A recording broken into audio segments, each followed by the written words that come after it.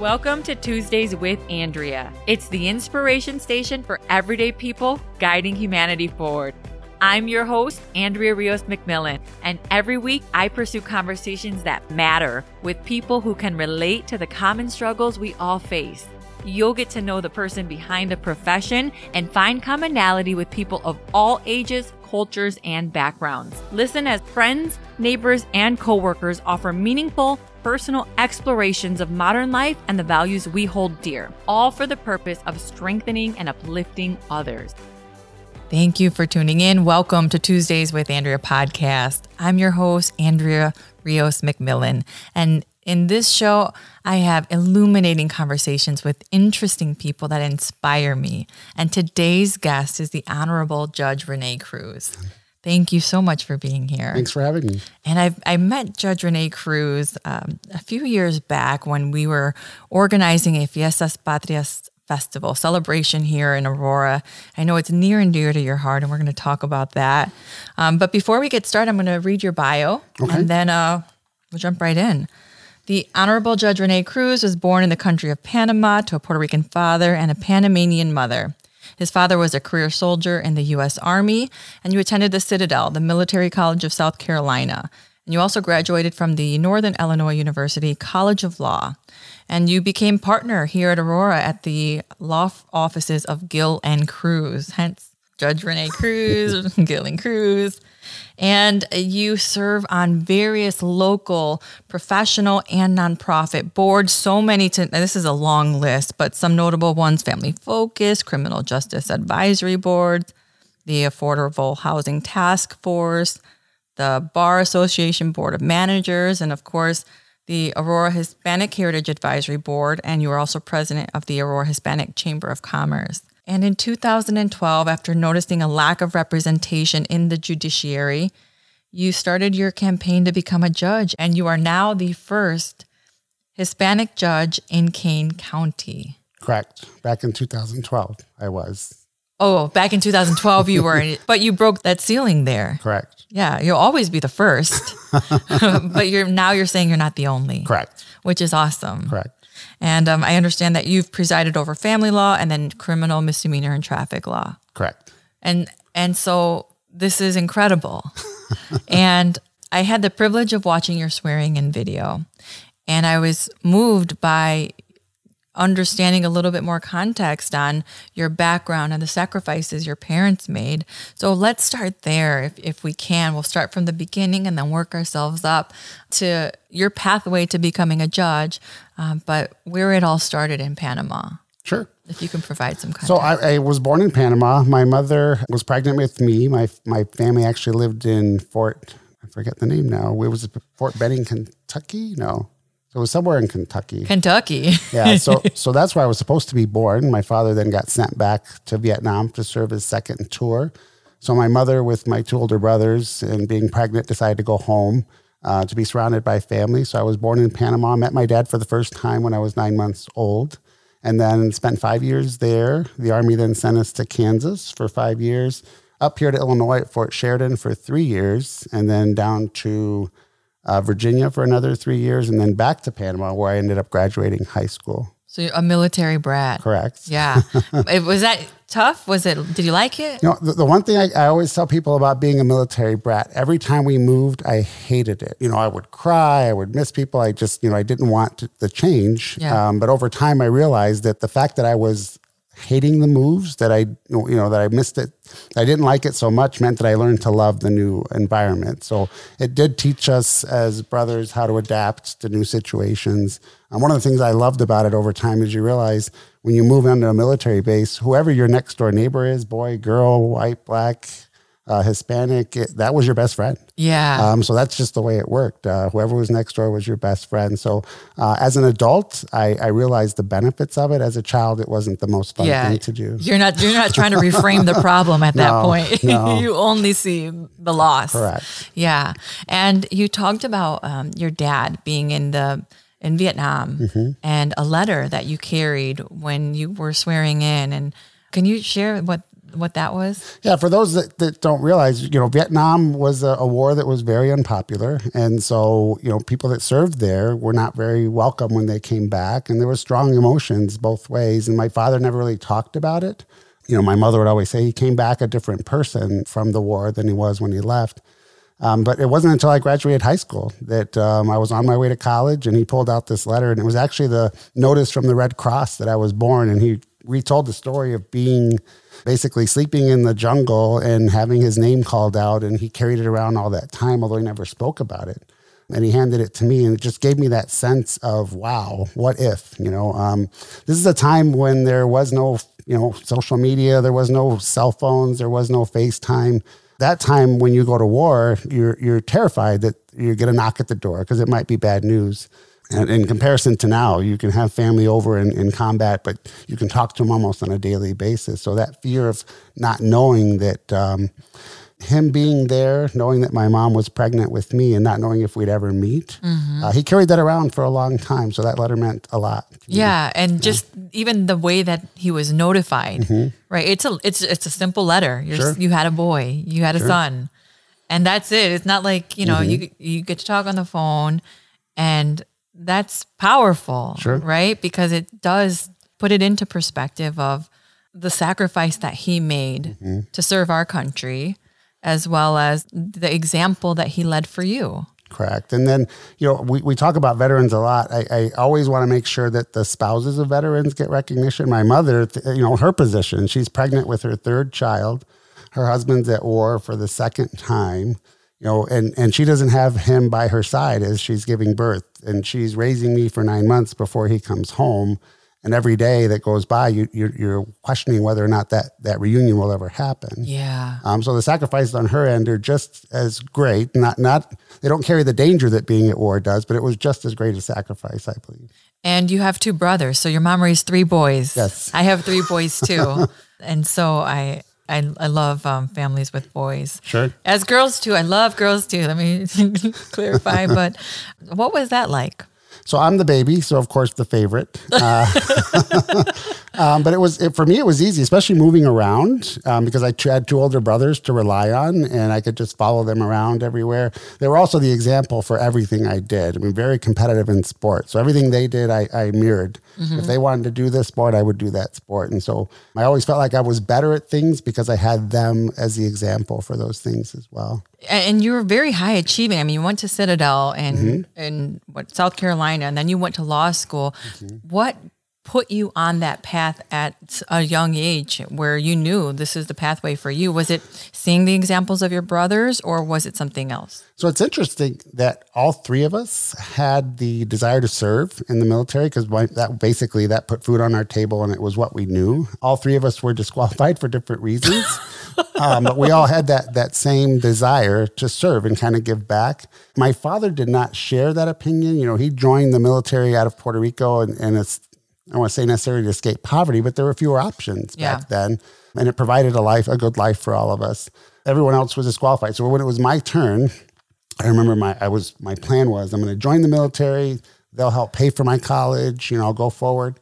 My mother's dream was always that all of us, get our college education. So she told me that she wanted me to go to college because she knew that if I joined the military, I'd fall in love, I'd start a family, and I'd never finish school. So that led to several conversations and kind of a compromise. I ended up going to the Citadel, which is a military college. It was all male at that time. You had a choice of all 4 different branches to study. I went Air Force.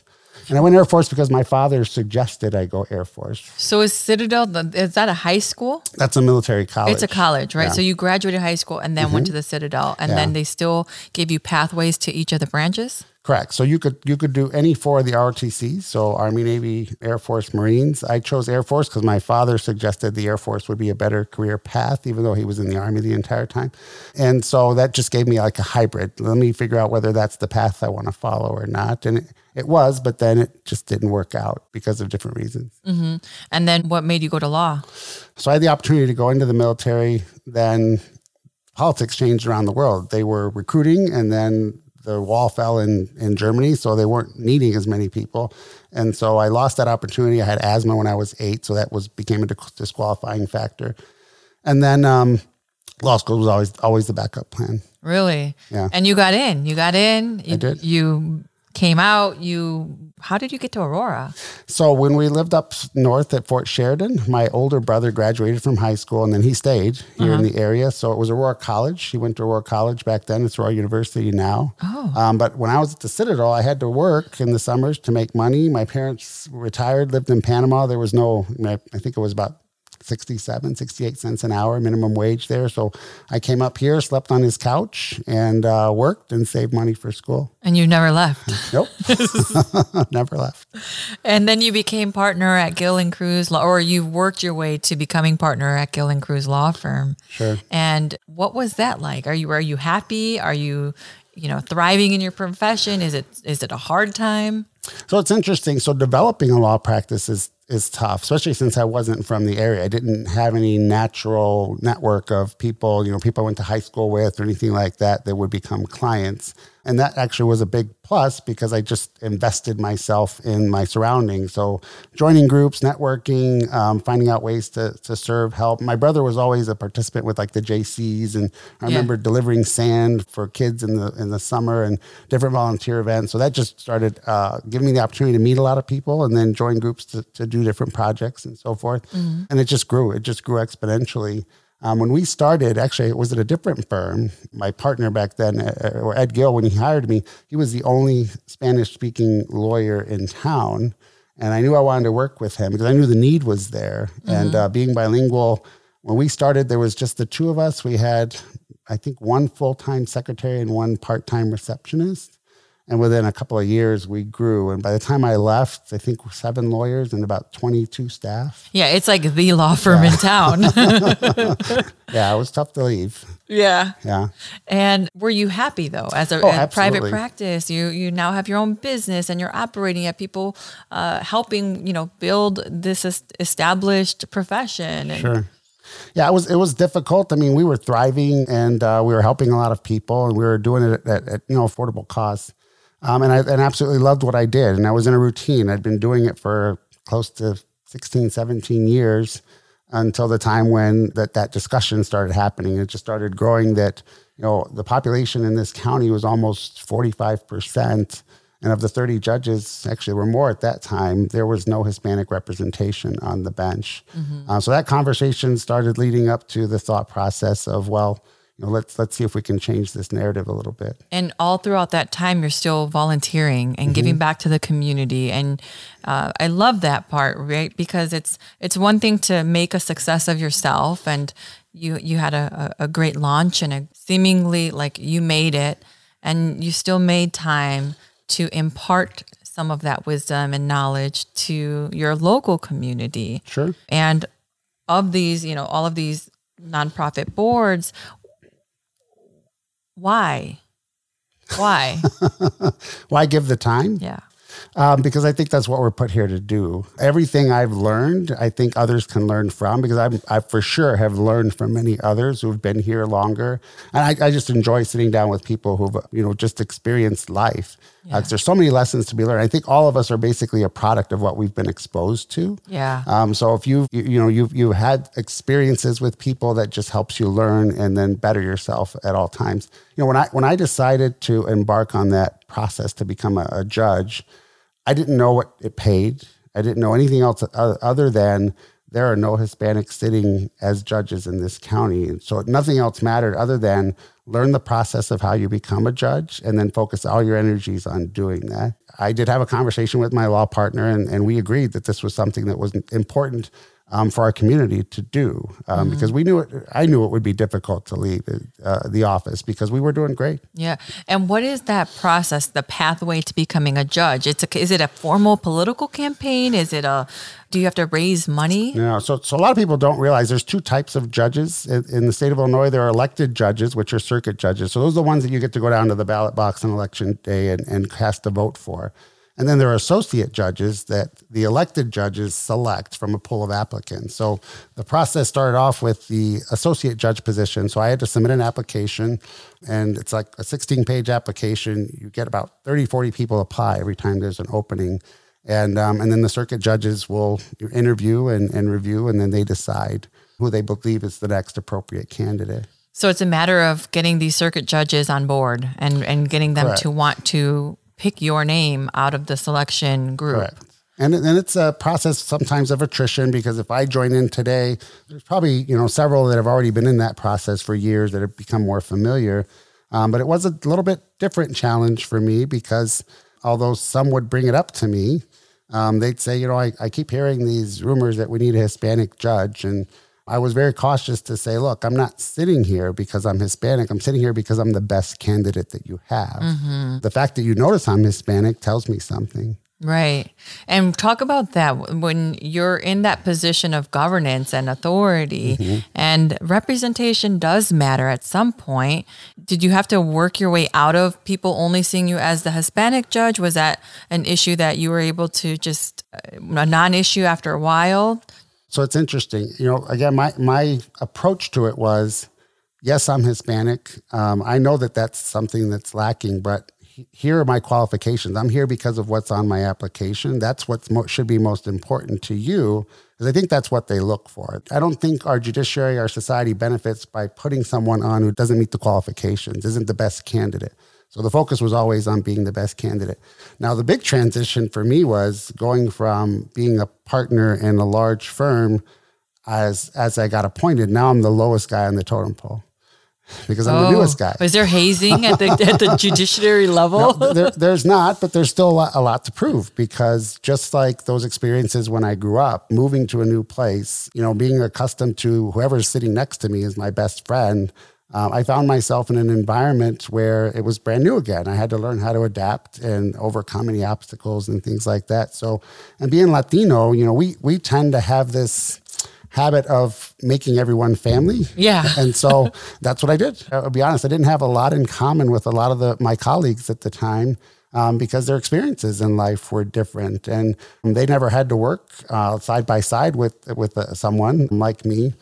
It didn't mean that they questioned my abilities or anything like that, but we had a lot to learn about each other. Yeah. What did you do? How did you go about it? I mean, and this is the other question. Do judges give it a chance to talk with each other during your workday? I mean, you're basically in your own courtroom, right? Correct. So how do you... Yeah, so it's tricky. It's a very isolated environment. All those boards that you mentioned that I was on, I had to leave all those boards because we always have the potential for conflict. And any given day, one of those boards could be involved in a lawsuit that appears in front of me or one of my colleagues. So I had to step away from some of that. And it's also tricky because you are in your own courtroom. So when I was free and wanted to go around and talk with people, they might still be locked up in court, and vice versa. And we would even make plans sometimes to go to lunch, and you have to cancel because someone gets stuck in court. So it's not an easy process. Mm-hmm. But I was the type of person that would just always make a point of walking into someone's room and just start talking to them, mm-hmm. And just start learning about them as they would need to learn about me as well. And were you embraced immediately? It was tough for me to get the courage up to go do it, because first of all, they're individuals that have been judges for a long time, so there's a learning curve for me as well. But I believe I was absolutely embraced by them. It's just a matter of, I think I tried to break the mold in the sense that there was a level, I think, where people were comfortable doing their job. And there wasn't much interaction, because the job is a stressful one. It's a tough one. And you do need some mental breaks that you don't necessarily get, because when you're sitting in court, you have 100% focus on what's going on in front of you. And that can be mentally exhausting. Is it 9 to 5, Monday through Friday? So it depends. It's different. Some courtrooms are 8:30 to noon. Some are 9 to noon. Some are 1:30 to 4:30. But sometimes you sit there for 3 hours. You may take a short break, but your mind is at 100% capacity. I tell people that as an attorney, I worked more hours, but I wasn't as mentally tired, because you have built-in breaks throughout the day. I drive from one courthouse to the other. I could make a phone call. I could listen to a podcast, listen to music in the car. When you're a judge sitting on the bench, you're 100% focused. You don't want to miss anything. You're 100% focused on what's in front of you. And then when lunch hits, your mind just, it's exhausting. Yeah. Yeah. When you were a lawyer, you were visiting a lot of these courtrooms, right? So I would think that you would have a good idea of who mm-hmm. the judges are and what their positions are. Are they reluctant to get to know you because you were just previously an attorney? And is there any type of rule that attorneys aren't allowed to associate with judges on a social level? Yeah, for the most part, judges and attorneys do not associate if they appear in front of you on a regular basis. But I always knew them as judges. So it was so hard for me to call someone who I used to refer to as Judge so-and-so by their first name. It took a while just to break my own comfort level with calling them by their first names. And then over time, everyone embraces everyone. Everyone steps up and says, hey, if you need help, come find me. Here are resources for this, resources for that. And that was more about doing the job. For me, it was more about the personal relationships. Like I said, Latinos, we all embrace everyone like family when we spend a lot of time with them. So I knew I was going to be spending a lot of time with all the judges. So I made an effort to try and get to know You're like, everyone. I'm investing in you. Basically. I don't know if I may or may not, I should or shouldn't share this. What I ended up doing was this, and I think this created an entire new world for us as judges. Lawyers are competitive by nature. And when you become a judge, that doesn't go away. So what I did was I created a fantasy football league for our judges. I think the first year we maybe had 10 or 8 participants, maybe 12. And I had to convince everyone because a lot of people said, well, I don't know anything about football. I don't like football. But what it did was I said, look, here's what it's going to do. We're all competitive. So you're going to get that competitive edge out. But we're all going to get to learn about each other because we're going to interact. And so we created that league. There was, I think it was 10, maybe 12 the first year. And then I just created a text string. Every time there was a game, I would trash talk a little bit because, excuse me, that's kind of what we do with our competitive spirit. So we would then get to learn a little bit about people's humor, things like that. And then it evolves over time. So we think we're in our 5th year this year. Then you just start sharing a little bit. So, hey, I'm on vacation. Here's a picture of me in Panama. And then all of a sudden another judge sends a picture of them with their dog. And then it just starts evolving into everybody starting to learn a little bit about each other. Mm-hmm. When the Cubs were in the World Series, although I'm a Sox fan, everyone's celebrating, So even though we're not in the same room, again, it's difficult to make time for each other during the job. We all were connected in the sense that when we had something that was important to us personally to share, everyone was sharing it. And it just created a bond between us that although everyone's always willing to help out here and there, it created then an avenue from a personal level to help accomplish the job a little bit better because we were all so connected. This last year of the 30 judges, we had 26 of them participate. In the fantasy football? Correct. Almost there. You almost have 100%. Yeah, but that's the level to which now we've gotten to know each other and we share. And again, we can, be lighthearted with each other, get to learn. Every time someone gets a puppy, everyone gets excited. Because it does bring that sense of collegiality to everyone. And then it gives us that sense of, even though we all know we have each other's back, it really gives us a personal sense of why. Yeah. And you talked about it being just mentally draining, and yes. it's a lot. And judges are judging. Mm-hmm. You are making a binding decision, and you're going to upset people. Mm-hmm. How do you deal with that of always having an adversary? Sure.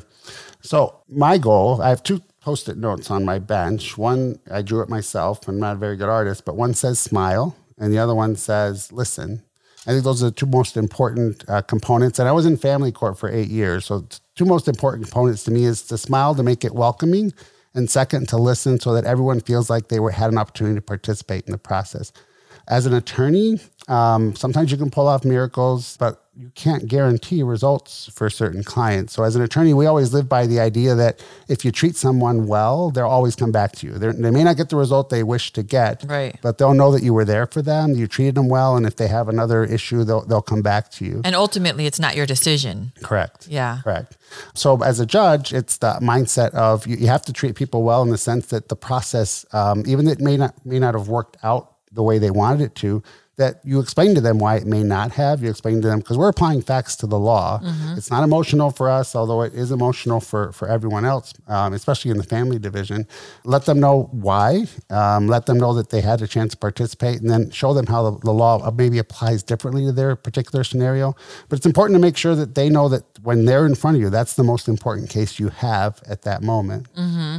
And then your decisions are based on the Constitution, right? Based on supporting. Yeah, so we have statutes. Everything we do is based on statutes. And then we have case law interpreting those statutes. So that's our guide for applying facts. Okay. When you're in the courtroom and you're making these decisions, what are you thinking about? What's going through your head? So it depends on the assignment. So being in family court, so I just transitioned from being the presiding judge of the family division, which is 5 courtrooms, to now being the presiding judge of misdemeanor traffic, which is 5 courtrooms.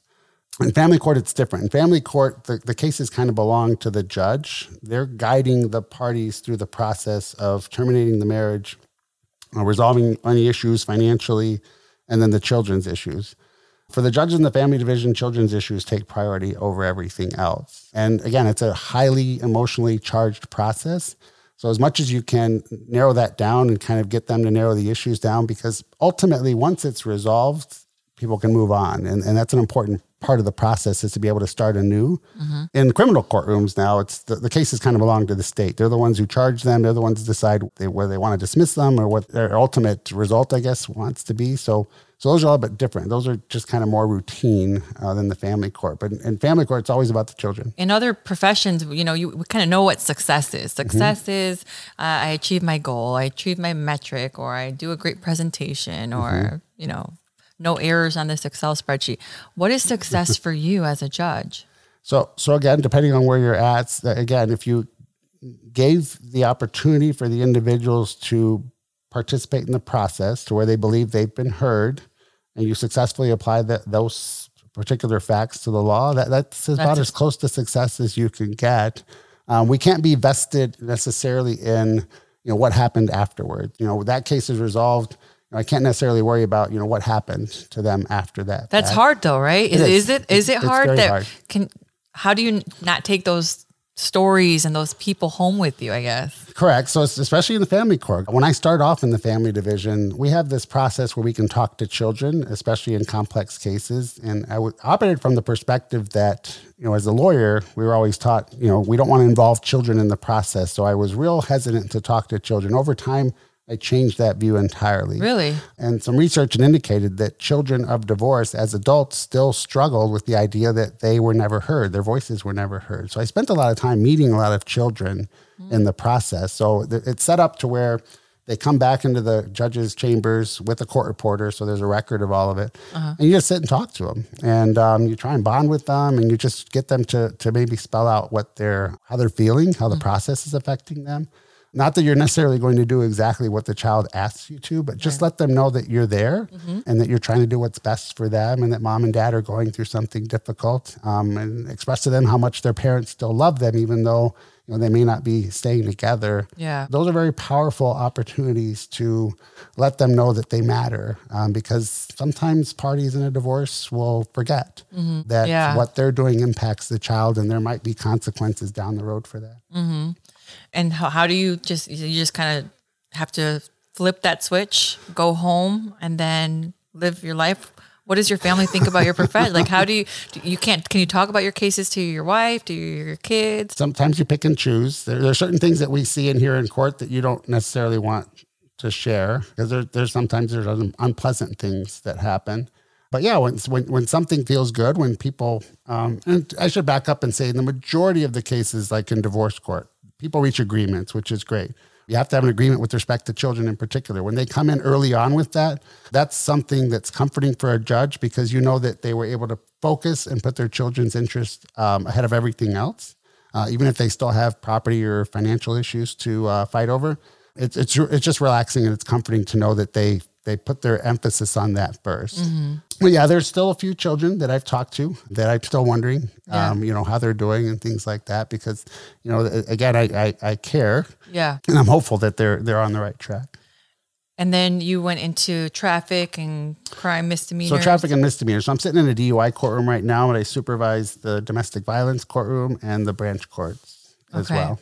And how do you like it? As a lawyer, I did basically every area of litigation. So anything that happened in a courtroom, I did. And being in family for 8 years, that's kind of a long time. We really don't have many judges that are in that division that long.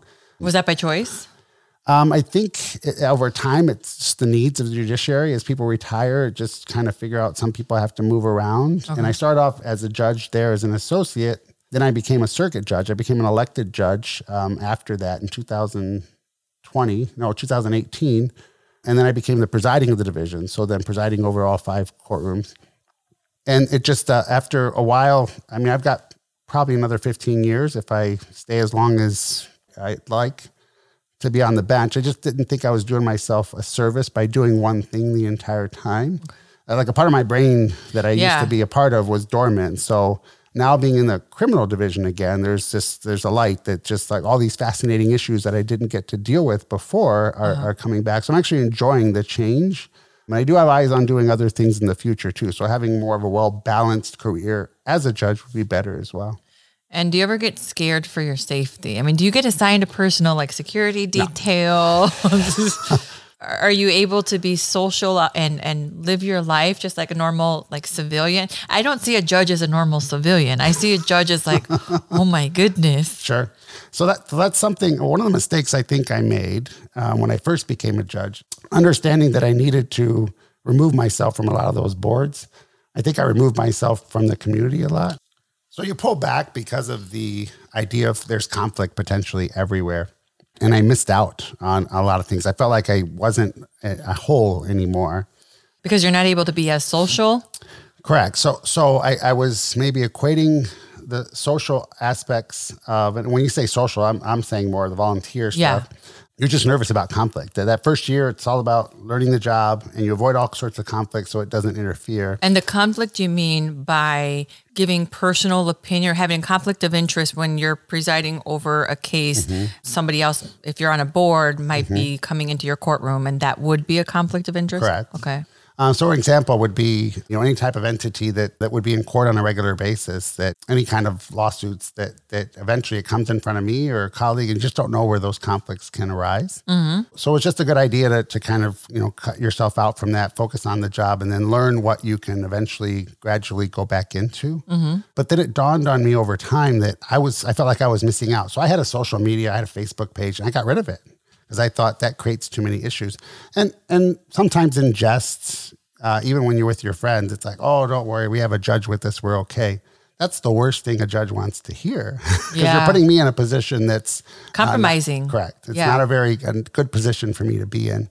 But I know it's in jest a lot of times, but those are the things that we worry about all the time. But like I said, I did feel like I was missing out on a part of who I was.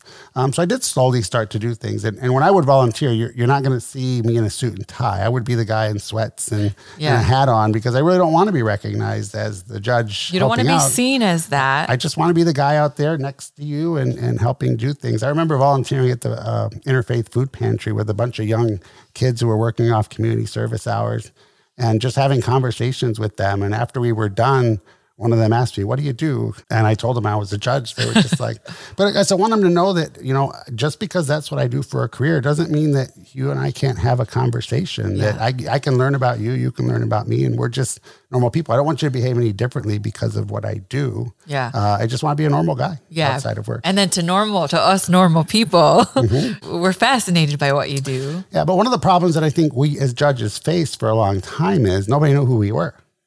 That's a problem? So I was, I was heavily involved in the Aurora community. I became a judge, and then nobody knew who I was anymore. When we met, you were on the Heritage Board. I'd been on there before. You had no idea who I was, right? No, I just remembered we were talking about Fiestas Patrias, and you had to run that event successfully that celebrates heritage, right? And it's a huge celebration, lots of people, and you were able to bring it back to the city, but for a while it was moved to another city. Is that how it worked? They didn't have it at all. Oh, we didn't have it at all. Yeah, for about 9 years it didn't exist at all. Okay, it was just in another city, and then you brought it here? No, it was nowhere. West Chicago was doing like their own little version of it. So you started it? No, so it had happened in Aurora for a long time, and then for about 9 or 10 years it just stopped. The city wasn't allowing it. There were complaints from all segments of the community that wasn't allowing it because of some problems that had occurred previously. So when I became the president of the Chamber of Commerce, the Hispanic Chamber of Commerce, I went around and started talking to business owners about, hey, what do you think needs to happen around here? And here I am thinking, hey, we need more help with, permits or, space or zoning. No, it was this identity issue of Fiestas Patrias. I'm not Mexican, so I knew what it was. I think I'd been at them before, but this was the big issue. They're just resounding from everybody. So then it came in, it was a deep dive then to decide what's the problem. That was question number one. So talking to the police department, talking to the city, talking to local church leaders to find out what were the issues that existed that caused it to no longer be allowed. And so we ended up, basically forming a plan. And these conversations led to the issues. So then we had to come up with the solutions.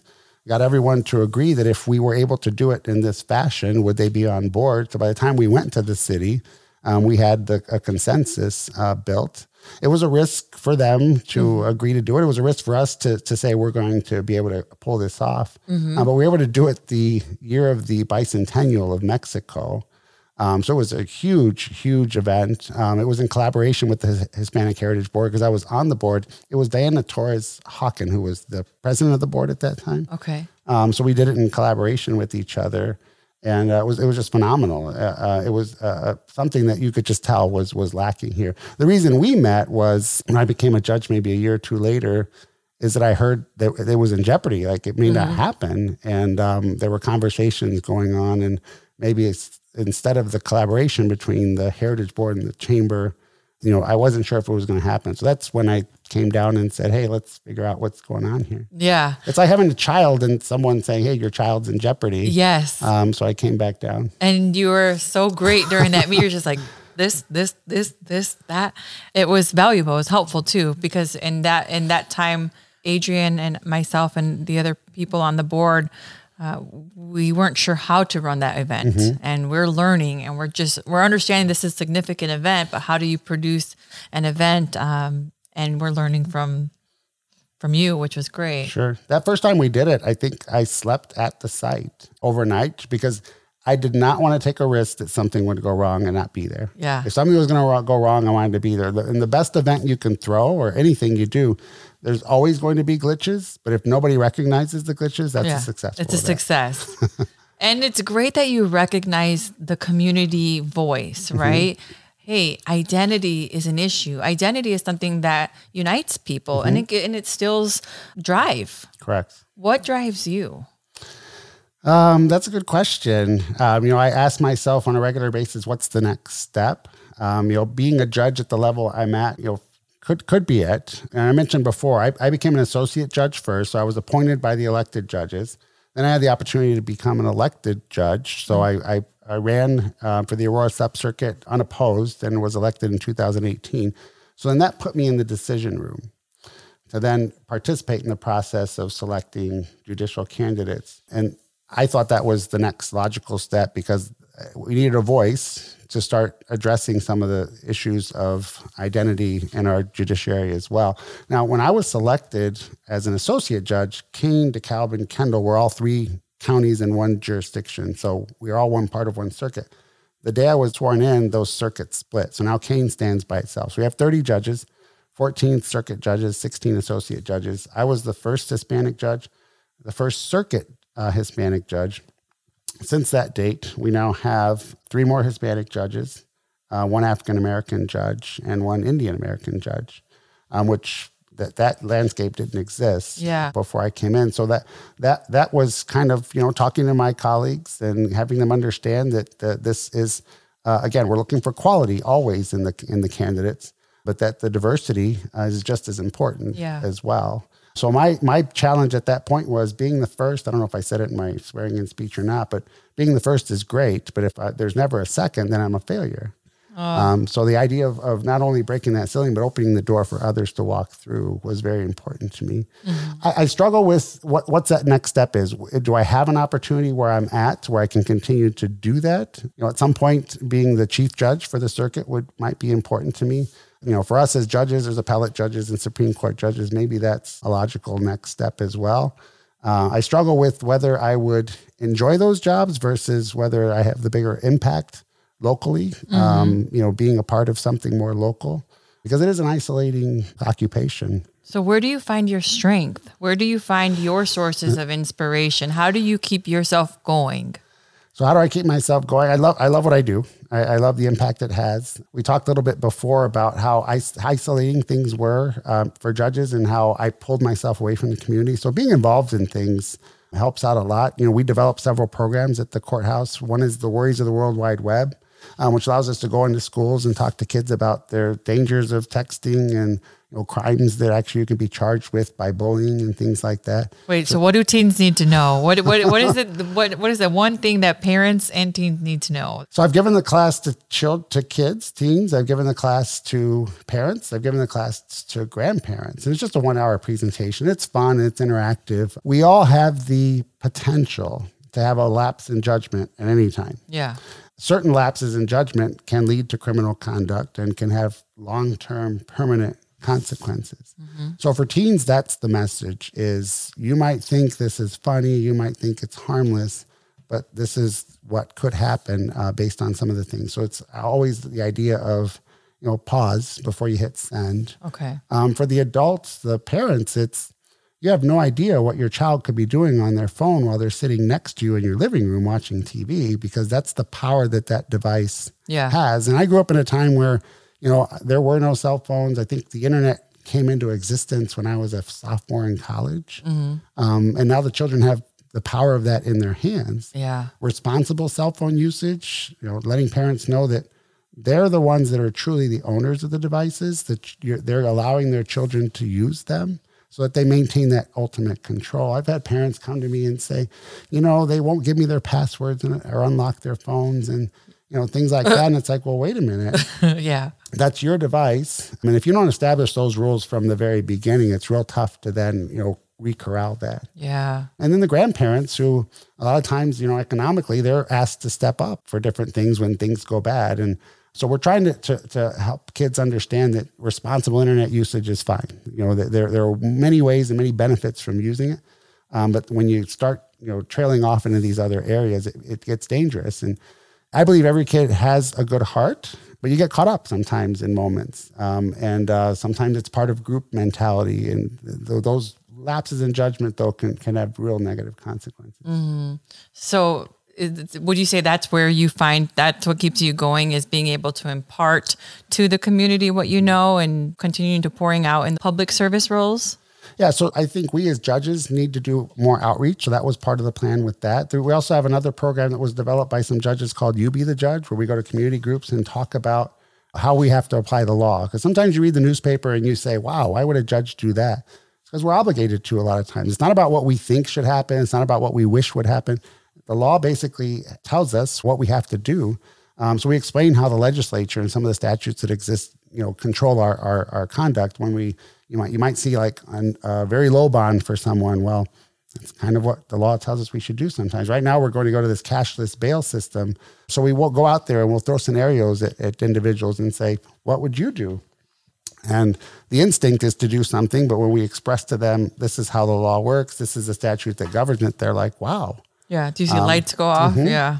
Yeah. So we need to make sure that the public understands what we do as well. Mm-hmm. So the more outreach we do, I think is better, because when I was going back into the community as a judge, that same kind of expression that you gave is, wow, this person's a judge, I have to behave differently. No, I go to the same stores you do and buy my groceries, and I play soccer twice a week with a bunch of guys. And I just want to be part of the community. I just want to be your neighbor. When I'm on the bench, if you're in front of me and I'm doing my job, sure, there are roles that we're playing there. But outside of that, we're neighbors. Our kids should play. We should be able to enjoy ourselves as just neighbors. So what keeps you up at night? What's your most pressing challenge that you face? So what we just talked about, the next step. I'm always looking for the next step. And I do have some ideas of what that may be. It's just a matter of timing. When that works out, it has to be right, not just for me, but for my family as well. Because when I decided to run for the elected position, we had to move because the Aurora subcircuit is a geographical area. I remember going home to my wife on a Wednesday and saying, hey, this opportunity is coming up, but we have to move. And that was the decision. When it was brought to me, I said, well, I'm on board, but I'm going home. If my wife's not on board, then this may not happen. And thankfully, she said, let's do it. And that was a Wednesday. We signed a contract on a house Saturday, and you got a ride or die rifle. Shout out to the wife. Yeah. So I mean, it was having that family support that was real crucial and very important. That I can do what I feel like is necessary in my career. Because again, it is a job, but I still need that balance of my personal life and my family life too. And what are you most grateful for? Like when you look back, what are you most grateful for? I think opportunity. Everything in life we do is based on opportunity. And the fact that I had two parents that gave me the best example I think I possibly could have. And life wasn't easy, but they made sure that we were always focused on what we needed to do. If you've never been in the military, when you have a parent who's in the military, everything you do revolves around that individual. Yeah. So our whole family had to be supportive of that career, and that involved the moving around and everything else. And then my mom was very instrumental in making sure that we as her sons knew that was our role to play. And so you got a good sense of where you fit in. You got a good sense of what your purpose was. And then in life, then you find your opportunity for that purpose. Mm-hmm. So like I said, I always struggle with what's my next step? What's the next opportunity? I don't want to get too comfortable. Even though right now I'm in a new assignment, just been 4 months, and I'm like I said, it's exciting. Yeah, I'm always thinking about what's the next step, what's the next logical progression, mm-hmm. and a lot of times it isn't about what's best for me, but it's about where would the biggest impact happen. Where do I fit into the bigger picture? Mm-hmm. What's my role to play now? Correct. In the wider, larger view. Correct, and that's a challenge because, as I mentioned, it may not be the most comfortable position for me. It's always going to depend on the family support and whether we're all on board.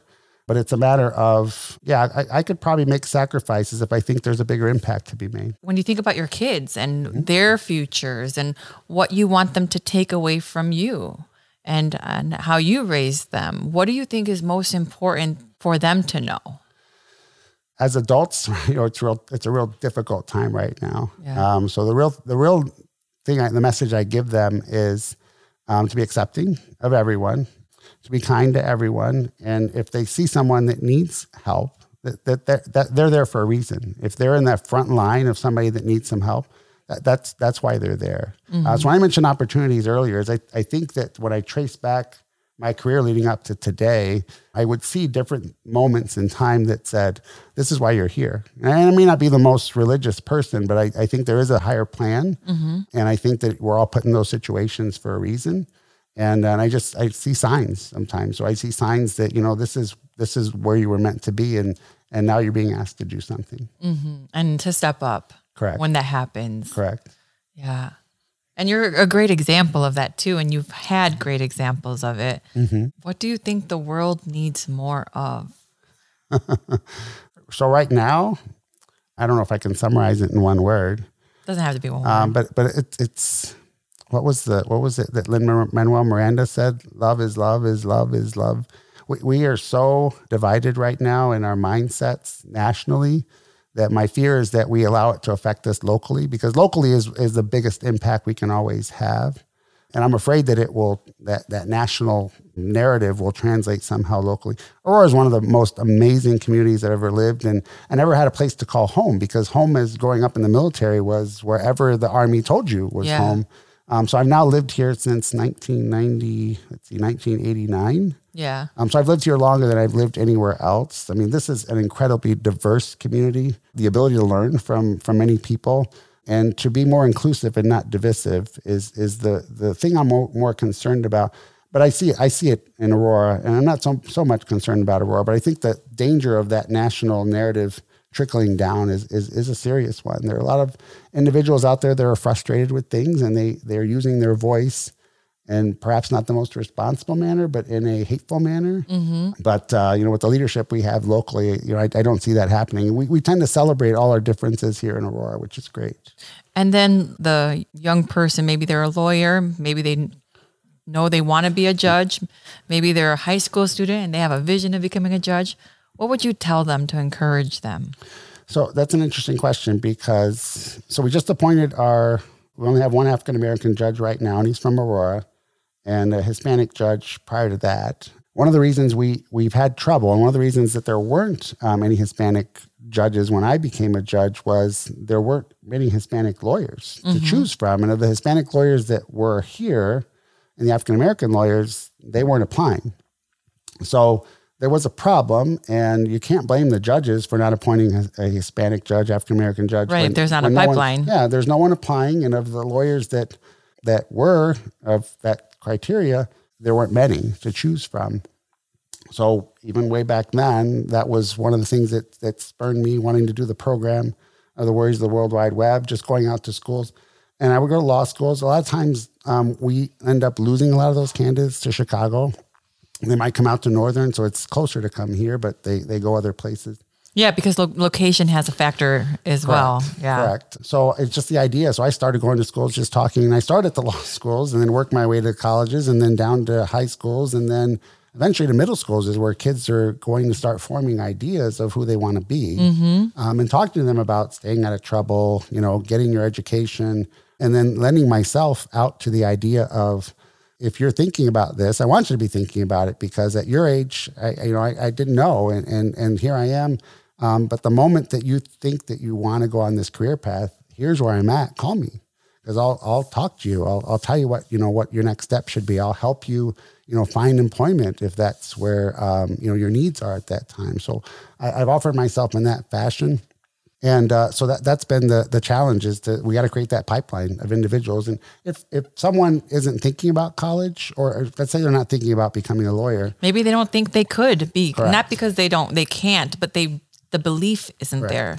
And even if they don't go to law school, if we still get them to go to college, that's still a win, right? Yeah. Even community college, it's still a win.